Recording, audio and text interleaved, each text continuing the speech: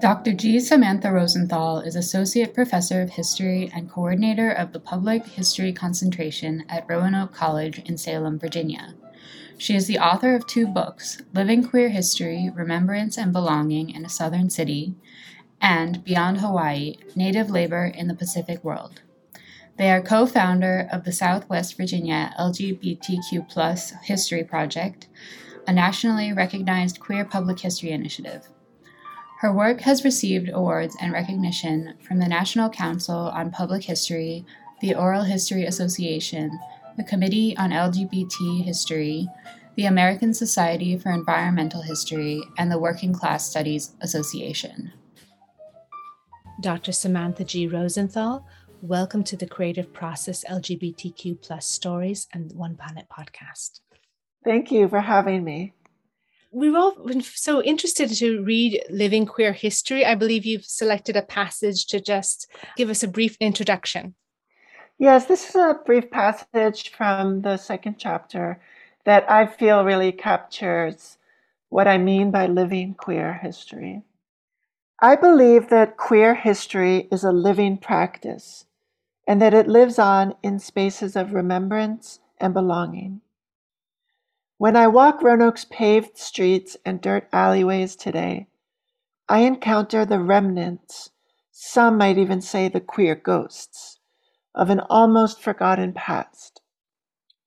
The work of queer public history is to make and remake these spaces of queer historical consciousness, to foster a renewed sense of togetherness and queer belonging around a shared understanding of the past.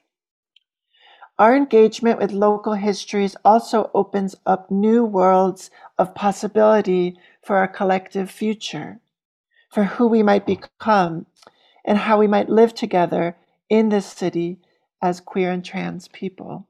For this work is not just about historical research, interpretation, and preservation. It's also about surviving the current moment and organizing for our well-being.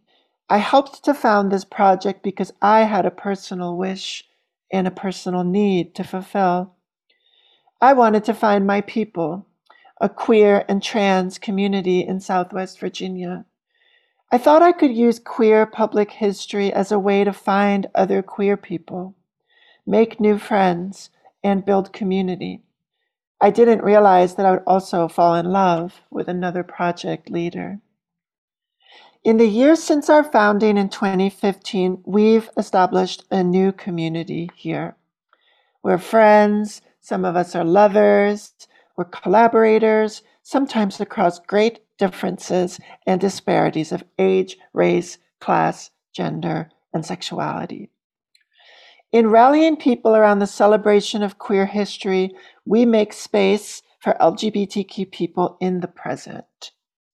In our bar crawl, which is an event that we've done, we literally took up city space and reclaimed historically queer spaces in the city for one night, for our enjoyment, for our pleasure.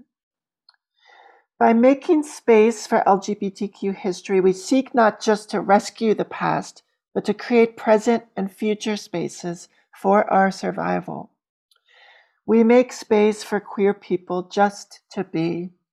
This is what I believe queer public history can do, not just the commemoration and memorialization of queer pasts, but the reclamation of historically queer spaces and ways of being in space together. I want us to be our beautiful selves. I want us to love our gayborhood. I want us to gallivant around downtown in heels and sequins if that's what you want to do.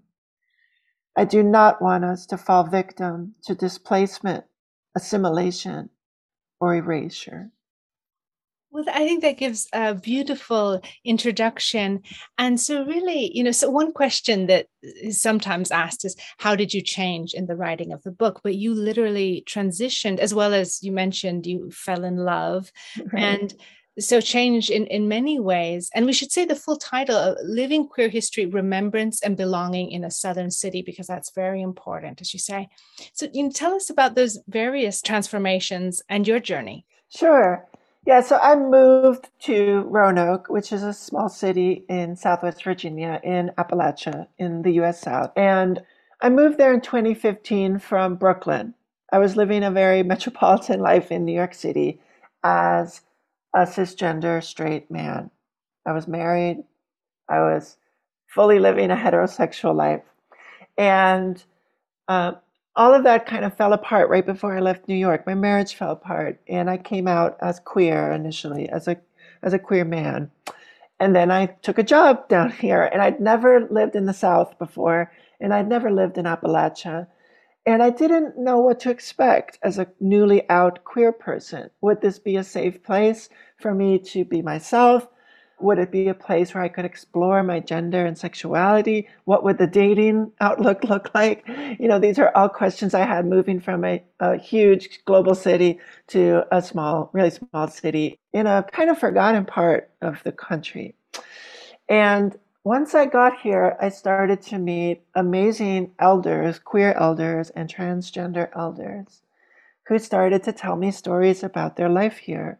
And in the course of doing interviews with older trans women, there was one interview I write about in the intro, listening to an older trans woman's story. We're still friends today, but this was probably 5 or 6 years ago. And she's probably in her 70s now. And she's talking about growing up, her childhood experiences, how she realized she wasn't a boy. And I started crying, and I didn't even know why, but I just lost it. And in retrospect, I started to think more about my own life and realized that her story is mine. You know, I was hearing these words from trans women who I never really spent a lot of time around transgender people. And as I heard their histories and life stories, things started to click in my head about my 30 some years on this planet. And I realized, wow, I think this is my story too. So in writing the book, it was an interesting process because initially I started to do this community-based queer history work as a man. And over the course of the project, I became a woman and a lesbian. And so the way that I engage with the LGBTQ histories has changed a lot because I've actually moved around in those letters, you know? So I try to be really transparent in the book about what this shows us about the ways that queer history has a synergy with our own lives and our sense of self and our sense of identity and our sense of place. Yes, really. And it's interesting for one to go through, well, any transformation in the writing of a book, but literally your perspective is changing, evolving. I mean, it's being informed by so many different identities. And so it's interesting that when you speak to elders, how did that make you reflect on, you know, your experiences? I mean, the sense of acceptance, even in the last decade, has been huge. Whereas a few decades ago, you know, the invisibility, Right. the silence. Yeah, I think the value of the elder stories is to show that this is not something new, right? You talk to somebody who's in their 70s or 80s, even some people we've interviewed, and we've interviewed people in their 20s and 30s too. But when we talk to elders, we realize that there are trans histories and queer histories, lesbian histories, gay histories, that even just in one living person's life go back to the 1940s, 1950s, 1960s. So it's been an amazing process to collect those stories, see how they map against the archival history we have. That's the stuff that's been written down, which sometimes the story's a lie, and sometimes we hear from people something completely surprising that was never written down. And then we do programs with youth, with young LGBTQ people, and I find it really amazing to see the way that young LGBTQ people here in Appalachia receive the words of these elders in these stories. It's a real surprise moment of, oh, wow, you know, for a young kid, they might be struggling in school, struggling with their family, struggling with acceptance, wondering whether they can truly be themselves here or will they have to move to a bigger city somewhere else. And the stories of the elders show us that this is a place that has long been queer and has long been trans. And they're And I mean, the final point I think is that I try to get across in the book is that by doing the history, that is one person with the microphone, the other person talking, we're actually creating multi-generational bonds. We're creating new kinds of community across generations between young people and old people. And that community too is extremely helpful for young LGBTQ people because it means connecting with mentors, connecting with elders, and knowing that there are people out there that are going to catch you when you jump and take a leap of faith in your own journey. That's really amazing to hear about as a young person myself. In your book, you talked a lot about queer space and the relationship of space and body. I was wondering if you could talk a bit about queer space and what it means to you. What do you think makes a space queer? Is it the people, the things that happen in the space, feelings of safety that you talk about? That's a great question. And I think it varies a lot based on who we talk to about it. You know, as a historian, as like a trained historian, one of the things I say in the intro to the book is that a lot of the efforts at historic preservation, preserving heritage, often focuses on what I call place rather than space. Place being the kind of the veneer, the facade. It is the facade of a building. It is the historical marker or plaque or the rainbow crosswalk or something that it tells us that there's stories there, and that's really important. But the rainbow crosswalk doesn't actually provide space for people to gather. Space being like, it's not just the veneer, but it's the area in which we can put our bodies into it. And I think that one of the dangers with just putting up plaques and rainbow flags to acknowledge queer history is that it doesn't deal with the tricky issues about where queer people can gather and what places feel safe, and whether we have the right to hold on to spaces that used to be so essential to local queer communities. The gay bar that's shuttered its door, the community center that maybe has been gentrified into apartments or something like that. The whole neighborhoods, I write about gay neighborhoods a lot, and those are rapidly changing as in most places, they're becoming less gay. So the issue of space is really important because I think that LGBTQ people, especially in a southern city like the one I live in, we still need those spaces. You know, the internet is not enough to provide us with the kind of community and spaces of belonging that we need. We want places we can gather and share a meal and make eyes at people across the room and date and love. And in the book, I read about places where people had sex too, which have also disappeared, which is interesting. So I think that space is really important. And one of the things we try to do in this project is to wonder how can we use queer history as a catalyst to actually claim space, to put our bodies into space. So I briefly mentioned the bar crawl in that passage I read. You know, that was an event where we gather on an evening once a year. The first time we had 25 people when we did this. And we went from site to site to site of what used to be all the gay bars and dance clubs in Roanoke that have all disappeared. And we would go, and today maybe it's a straight bar, or one of them is a church, one of them is an apartment building. And we endeavored to go and put our bodies in that space, to read out the oral histories of people's memories of that space, and reanimate it with our bodies and claim it a space with our bodies. And we've done this in other ways with recreating historical gay events here in Roanoke. So we recreated a lot of athletic events here, especially for the lesbian community here. There were a lot of athletic gatherings that were key spaces of belonging for queer women. And we've gone back to the same field, the same park, the same bowling alley, to bring young people together now, to put our bodies again in that space and say, like, what would it look like to make new lesbian spaces, to make new transgender spaces here that we're not inventing out of thin air, but we're actually building on a tradition that the previous generations had carved those spaces for us. We're fighting back to keep the meaning and the accessibility of those spaces for our community. So that's kind of what I mean by space.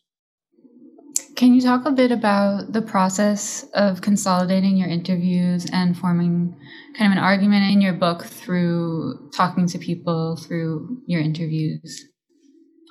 Yeah, so our project since 2015 has conducted, we're doing some right now, and we're going to be at about 52 hour-long oral histories that we've done since then. The narrators range in age from their 20s to their 80s, and we've made a special effort to focus on Black LGBTQ voices here, because Roanoke City is 1/3 Black, and that's a population that's largely been left out previously of LGBT narratives. And we focus on trans and non-binary people, and we focused specifically on women also. And so we will have done 52 interviews once these ones are completed that are going on right now. They're mostly done by students who I train. A couple times we've trained people in the community to do special interviews. We did that with the Black LGBTQ interviews, where we got money to pay young Black queer women to train as oral historians and do the interviews with elders, with Black elders. And for the book, that's a great question about how do I synthesize across all of these disparate interviews and try to understand what the storylines are. I think I used maybe about 30 of the interviews in the book. And I lean really heavily into a couple because I want to share those human stories also. But it's an interesting process because that is what historians do, is they synthesize information and try to tell a coherent and factual narrative about what happened. But a lot of my book is meant to challenge the idea that there is one narrative about what happened.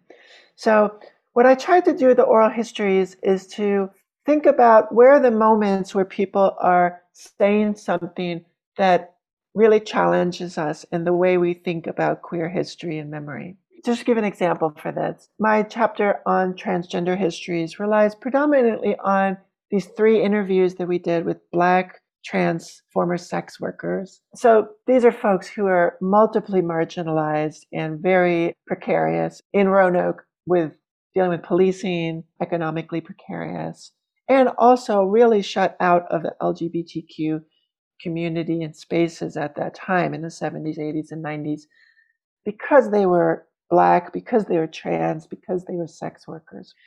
With those interviews, it's a challenge because for all 3 of them, they don't necessarily come out and say what their relationship is to the larger LGBTQ community. One of them, in fact, identifies today as formerly LGBT. None of them use the term trans for themselves. One of them brings it up and says, I wish I was that. And I want to say, you are. But they come from a generation and I think a position in society where they don't feel like that's a label that is theirs. And so to write about their stories, I have to make a lot of careful footwork, kind of thinking about how do I frame these stories into a larger narrative.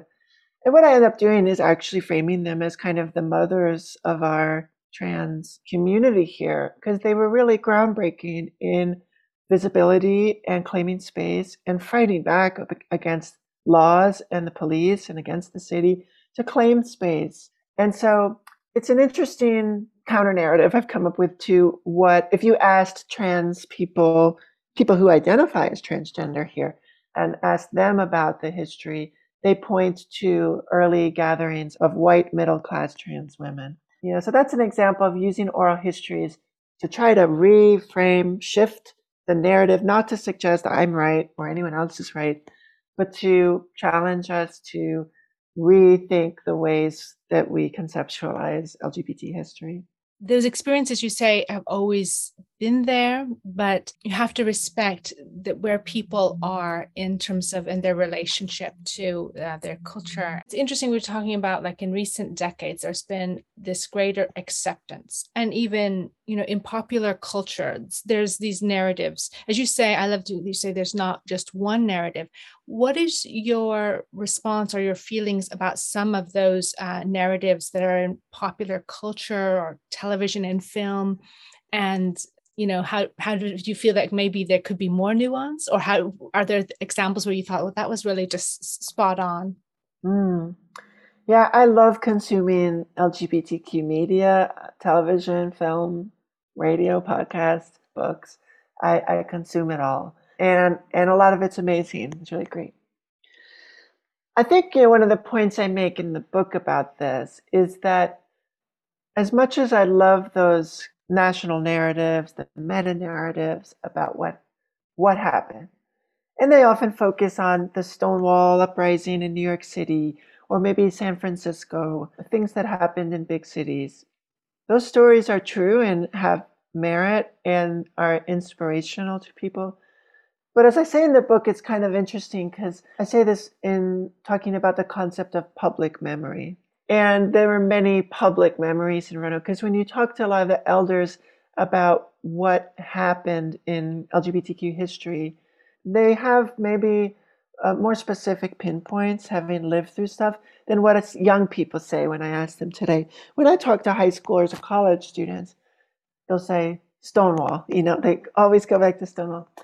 And in the book, I raised the question of, well, what does that mean for the young trans kid growing up in rural Appalachia to think they know that LGBTQ history takes place in places like New York and it takes place in San Francisco, but that it hasn't happened here. And so that, I think my main critique of some of the popular narratives is just that they tend to be very metropolitan, very urban, very coastal. And it's very rare to see rural LGBTQ stories. It's rare to see the stories of people here in the South, in Appalachia, being told. So what I argue in the book is that, we have that national narrative, but I want to see every local region in this country and around the world have their own queer history projects that they do. Because I really believe that every small town and city has an LGBTQ history that should be told. It should be preserved. It should be told, but not just for the sake of documentation, but because it actually will reshape the way people think about where they live. It will reshape how people where I live in Roanoke, Virginia, how we think about place, how we think about belonging, knowing that we live in a community that has long been queer. For me, it's coming back to me as someone who transitioned my gender here and loves Roanoke and lives here as an openly queer and trans person and loves my community here. The history is key for me for that, to know that I can stay here, to know that I belong, to know that I have a place. The history gives me that sense of meaning. And so it is interesting because what you're pointing to is the fact that there's a long, rural history that's related to the trans identity. And I know that on the other hand, as you're a public historian, you're also kind of environmental historian. In your previous book, Beyond Hawaii, you're telling Indigenous stories. And so as we know, many Indigenous cultures had this, some call it the two-spirit or have another word for it.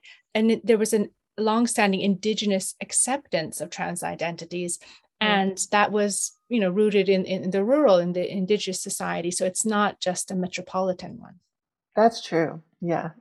Yeah, that's absolutely true. And we see that here, even in the region where I live, that, Native American people, Indigenous peoples who still live here and who lived here long before other people came, have their own gender systems for sure. And that's something I teach when I teach classes about gender. We're always kind of challenging the binary of man and woman. But we don't have to look just to kind of Western contemporary trans identity as a challenge to the male-female binary. Because there's deep historical, cultural models of third genders, fourth genders, fifth genders, all around the world. There's a map online called the Global Gender Customs Map or something that shows all of the different unique non-male, non-female genders around the world. So I was curious because you mentioned in the book Roanoke being still pretty segregated. How did that kind of racial configuration of Roanoke factor into finding people to talk to, and also your approach to those interviews? And how did that kind of compare to talking to white folks or folks of other racial backgrounds? Yeah, it has a huge impact. One of the things I really try to get across in the book, and particularly in my chapter called The Whiteness of Queerness, is to first make clear that LGBTQ histories have long been informed by white supremacy. It's kind of the unspoken thing that people don't want to talk about. It's actually true all over the country. It's not just a Southern thing, but certainly in the South, because of the legacies of slavery, the legacies of Jim Crow, segregation, it's even more apparent. So for example, here in Roanoke, we have railroad tracks that cut through the city, and it's just like, people say, you live on this side of the tracks or that side of the tracks. The racial segregation in Roanoke during the Jim Crow era was the Black population lived largely on one side of the railroad tracks, the white population lived on the other. And it's amazing, perhaps upsetting to note that in 2022, that's really still the racial geography of the city. It hasn't shifted that much. Most neighborhoods are still highly segregated, including the gay neighborhood. So one of the things I point out is that a gayborhood that developed as early as the 1960s, 1970s here, which is kind of remarkable because usually we just hear about gay neighborhoods in big cities like New York or San Francisco. But the fact that there was a gay enclave here is interesting. But then when we realize that it developed in an all-white segregated neighborhood before integration, and that it still is like super majority white today, makes you wonder, well, if you were LGBTQ, but you were not white, were you welcome there? Did you feel welcome? Do you have a sense of belonging in those spaces? This is true of the early gay bars. They were also segregationist, etc. So what happens is that we end up in a place here. When I moved here in 2015, I looked around at the landscape of the LGBTQ community. We have one gay bar that's left, one explicitly gay bar. It's run by a white gay man, is sort of the leader. The community center at the time was run by a bunch of white gay men, and still their president is a white gay man. The explicitly gay church here at the time, their pastor was a white gay man. Some of this shifts sometimes and then shifts back, but hasn't fundamentally shifted, I think, structurally. And so what I started to think about was that often LGBTQ spaces are just white, unthinkingly white, because there's a racial blindness, a racial myopia, where folks are not thinking about the fact of how racial dominance is playing into that space, or how racial dominance is playing into the way we tell stories about LGBTQ belonging. I've had white queer elders tell us early in this project, oh, there is no Black LGBTQ history. You're not going to find those stories. Of course we have. So, the path to changing that narrative has been complex and bumpy. And in that chapter, I talk about a lot of mistakes that our predominantly white project has done along the way to try to change that narrative. But where we're at today, which I think is exciting, is that some of the folks who have been involved in our history work have gone on to found the first explicitly Black LGBTQ organization in Roanoke. So they've been around for a couple of years now. Earlier this week, we did a Black History Month event about Black LGBTQ history. And we've done now about 25% of all of our interviews. So over a dozen interviews have been with Black LGBTQ people from a wide diversity of backgrounds, genders, sexualities, rural, urban, etc. So we are slowly working together to push back on the kind of whiteness of queerness, as I say. But in our American communities that are so highly racially segregated and live with those legacies, this is the work of decades rather than years. So we just have to keep chugging along.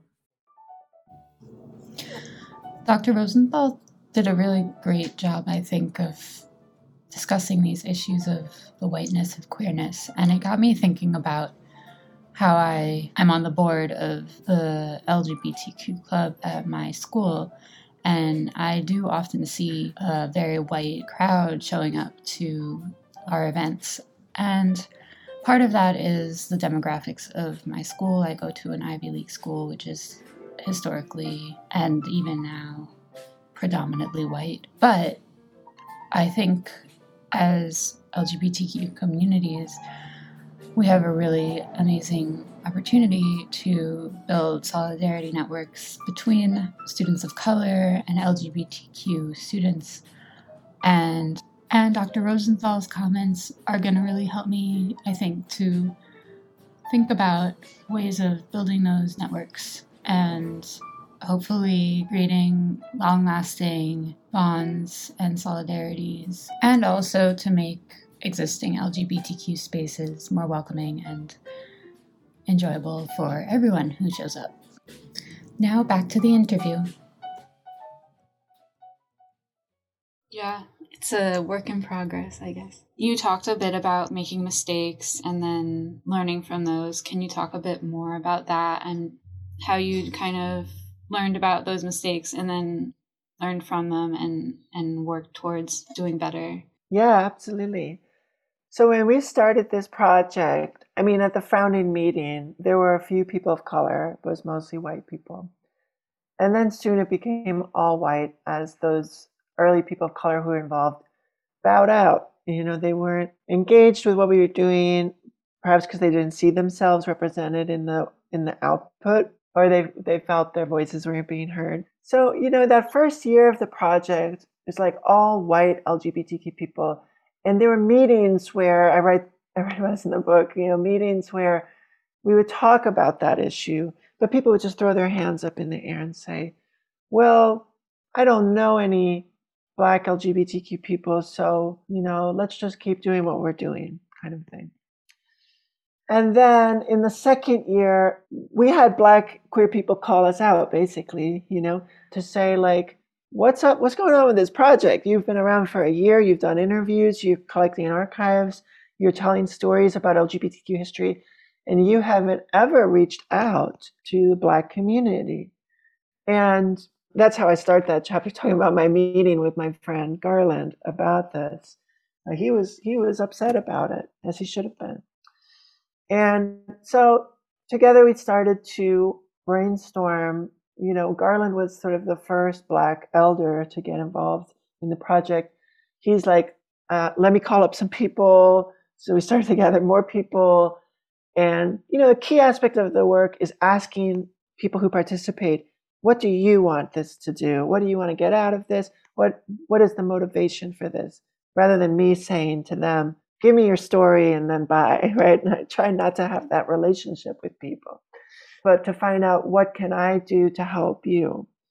So, you know, there was one Black gay male elder who said, you know, I want to be profiled in the local newspaper. I was like, I don't think I have the power to do that, but we eventually did get him profiled in the paper. So I try to be, I'm a woman of my word, and I try to stand by the principle of, if people are telling us their stories, giving us their cherished memories, we should give something back in return. And that's meant supporting this Black queer organization, supporting people's personal wishes of what they need. Sometimes it means paying people. We've talked a lot about how we should raise funds to maybe give money to Black queer people who are involved, and what that looks like as a kind of reparations for the white supremacy of LGBTQ history. But the mistakes we've made, we did an event that I talk a lot about in the book, where as white people, we put on this prominent African-American LGBTQ history event where we invited Black queer people to come and tell their stories.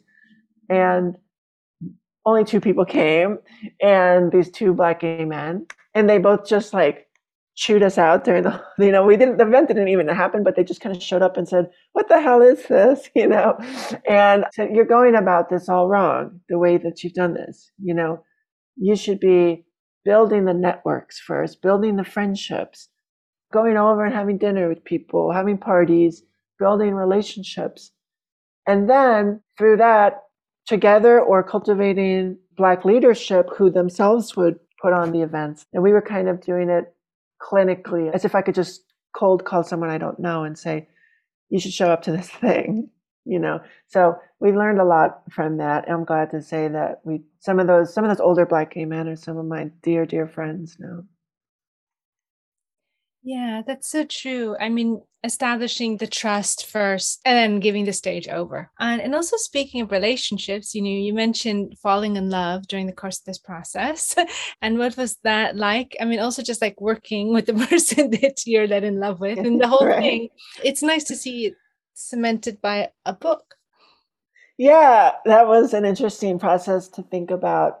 How do I talk about my friends and lovers in the book? That's a kind of memoirish aspect. Of course, I talked to them about it. I was like, "Are you okay with this?" They were okay with it, so that's great that they let me tell the stories. But the reason I wanted to tell the stories was not just as a personal memoir, but because I think that it helps to show how, like I said before, that queer history can really shape our lives. This was my first really significant long-term gay relationship. As a woman with another woman at the time, at least, our identities have continued to shift around. And we met through doing the work. So, yeah, I talk about in the book how very early on when we started dating, we wrote up this list of rules for dating. And on the list was like, history project events don't count as dates. To try to make sure we had a life that was outside of this and that we weren't just doing the queer history activism as our relationship. But we developed and learned and did the walking tours together. We led the bar crawl together several times. They were at the forefront of a lot of the arts stuff that I talk about at the end of the book about creating zines, working with queer youth, helping develop our interactive theater program that we do with queer youth. So it was an interesting process of years of being in a relationship for years as we are doing queer history work together as activists for years, as we're learning more about the past, a past that had shaped me so that I was transitioning throughout the whole relationship. I had started taking hormones and was like medically transitioning. And they were also thinking about their gender and sexuality during that process, which was also transforming. So it was interesting, and I think it comes, some of the complexity of that comes through the most in my chapter about lesbian histories, because RM and I, my ex and I, we were really striving, I think, to be a lesbian couple, but we were never really fully like two women in terms of our fluid genders.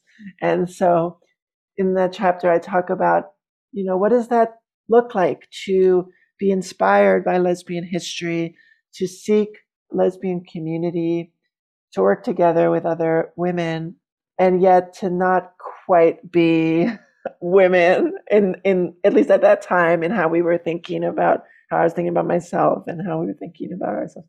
So yeah, so the relationship is really an interesting lens to look at this. Yeah, that is very interesting. You mentioned earlier about digital spaces not really being enough to create community. You have a whole chapter on digital spaces. So how did that kind of factor into your research? Yeah, I think that was a chapter that I wasn't sure about writing, maybe at first, but realized that we all had a lot of thoughts about the internet, basically. It kept coming up in conversation. And you'll see this online or in media when people talk about why gay bars are closing, why gay neighborhoods are disappearing, why gay bookstores have largely disappeared from the landscape of the US. And people are always blaming the internet. I see that narrative over and over again, and we talked about it a lot in the course of our project. And the argument is that, people can go on Grindr now or other gay dating apps to meet, and so they don't have to go to a bar to meet up, or they don't have to meet up in some of the public spaces where men met up to have sexual encounters, all of which are kind of erased from how people move through space now. The gay bookstores have disappeared because we have Amazon. And, the bookstores, also a big part of the bookstores was specifically LGBTQ pornography. And the internet is a huge venue for that now. People don't need to walk into a sex store to find what they're looking for. So the argument is quite compelling, I think, that our landscape of our cities and communities has been fundamentally changed. These spaces have closed down. We just don't have these kind of sexual spaces anymore because of the internet. But, I do argue against that. I think that that's true. And, it's true. But when people meet on Grindr, for example, they're not just chatting and that's it. They want to meet up. So they might meet up in someone's home. So that's a bit more private than the public spaces that used to exist. But if they start dating, they're going to go out to eat. They're going to be gay people in public. And I was thinking about how we use social media. For a lot of young queer people today, they help learn about their identities and find other LGBTQ people online, on TikTok, on Instagram, on Tumblr, whatever it is. But the reality is that many of these social media sites are used to actually bring people out in space, right? That's the way activists use it. So when we want to get a bunch of queer people to gather downtown and do a bar crawl, we advertise it on Facebook, we advertise it on Instagram.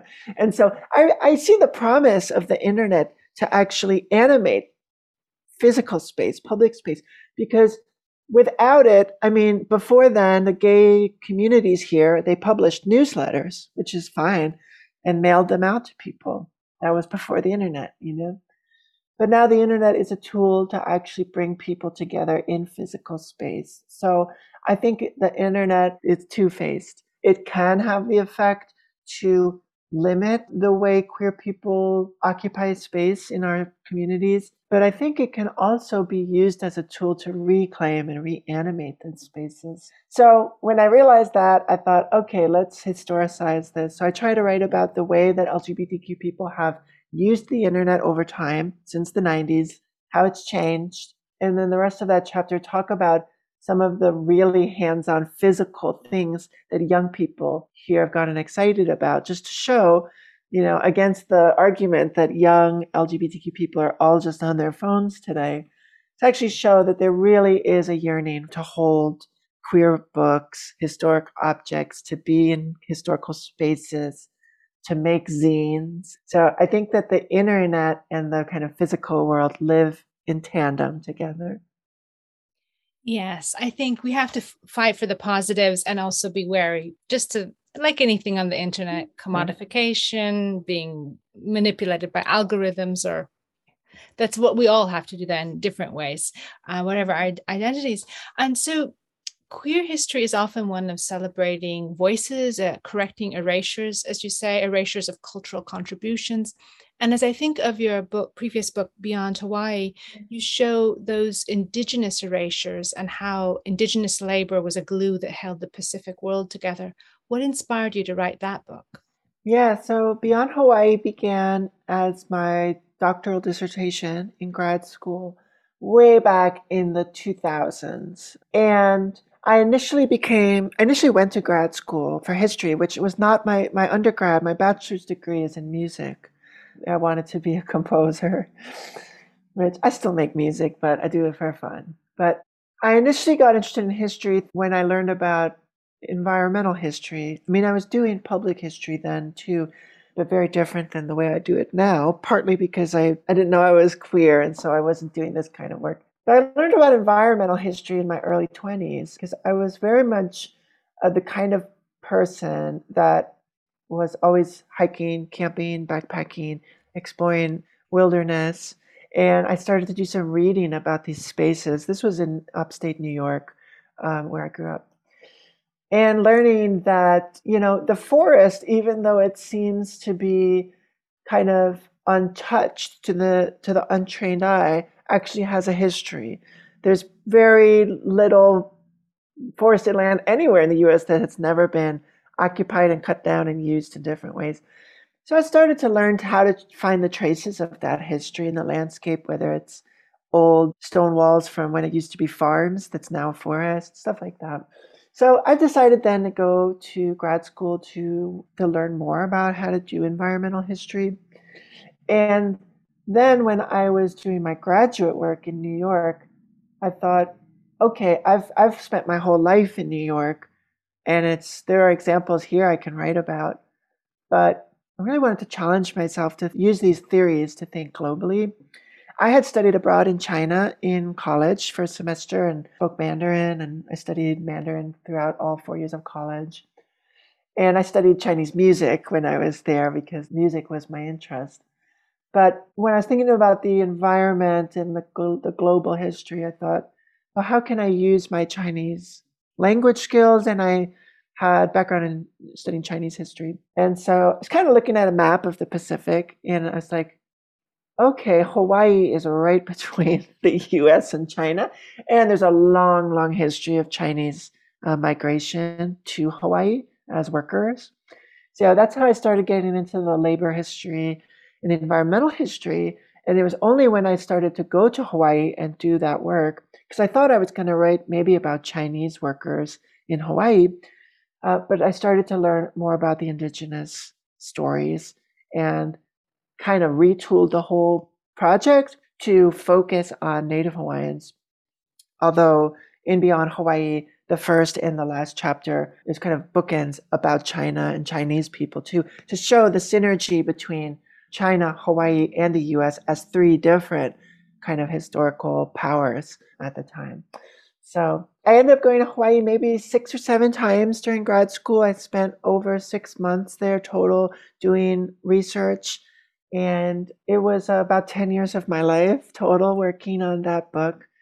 And I knew when the book came out that I was ready to do the living queer history too, because I had the idea for this book for years there going through it, but I had to finish Beyond Hawaii. So I was really excited for that book to come out in 2018.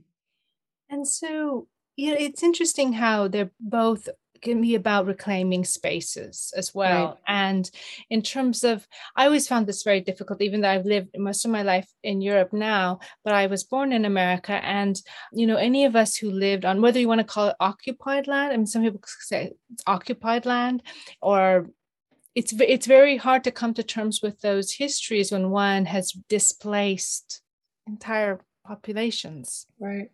Yeah, and what I'll say about that is what I've said about Beyond Hawaii since it came out. Every time that I have talked to people about it, is that I had and have deep reservations as like a white New Yorker doing that work. And if I could go back in time, I would have done it differently.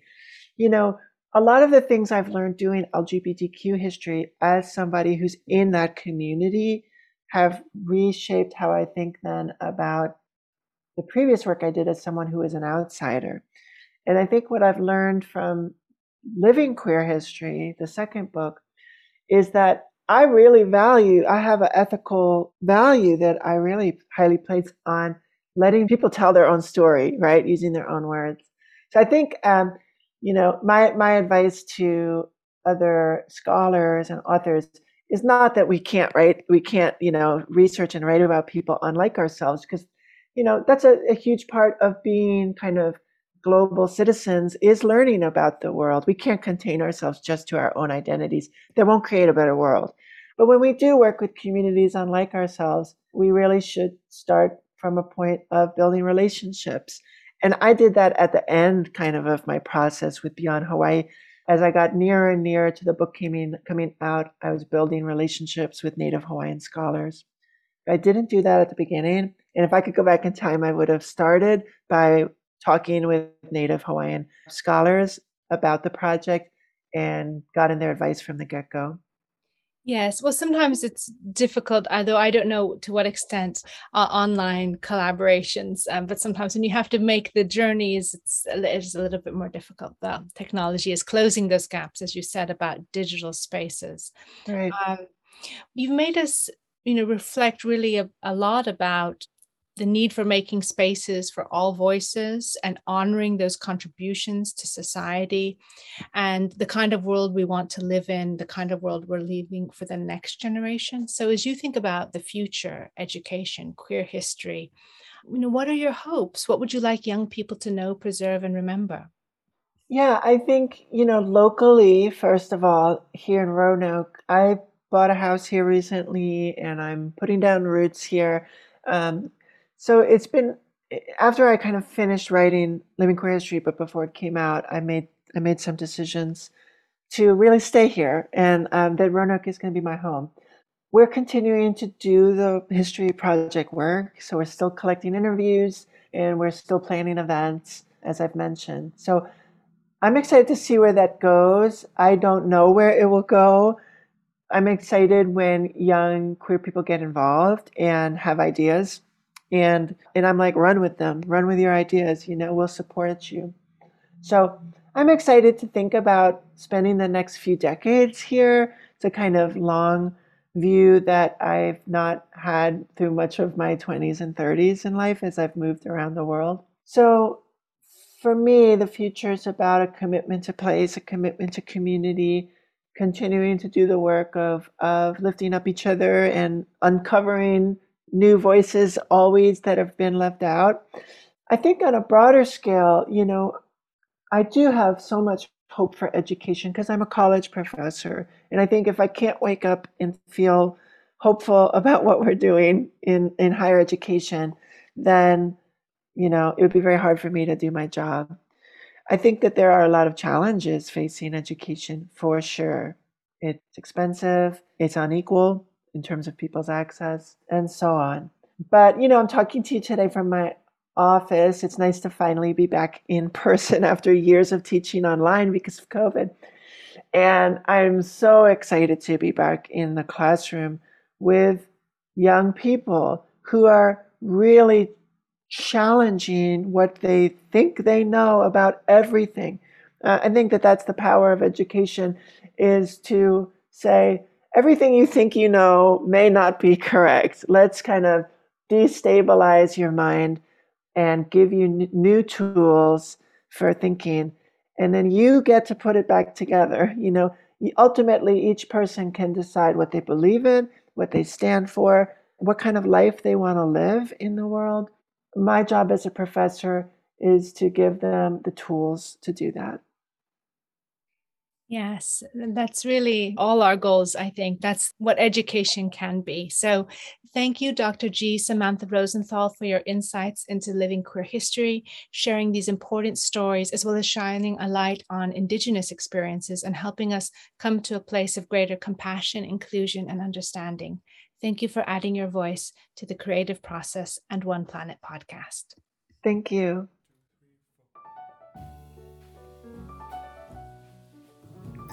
The Creative Process podcast is supported by the Jan Michalski Foundation. This interview was conducted by Mia Funk and Bela Unger with the participation of collaborating universities and students. Associate Interviews producer on this podcast was Bela Unger. Digital media coordinator is Phoebe Browse. Wintertime was composed by Nicholas Anadolus and performed by the Athenian Trio. We hope you've enjoyed listening to this podcast. If you would like to get involved with our creative community, exhibitions, podcasts, or submit your creative works for review, just drop us a line at team@creativeprocess.info. Thanks for listening.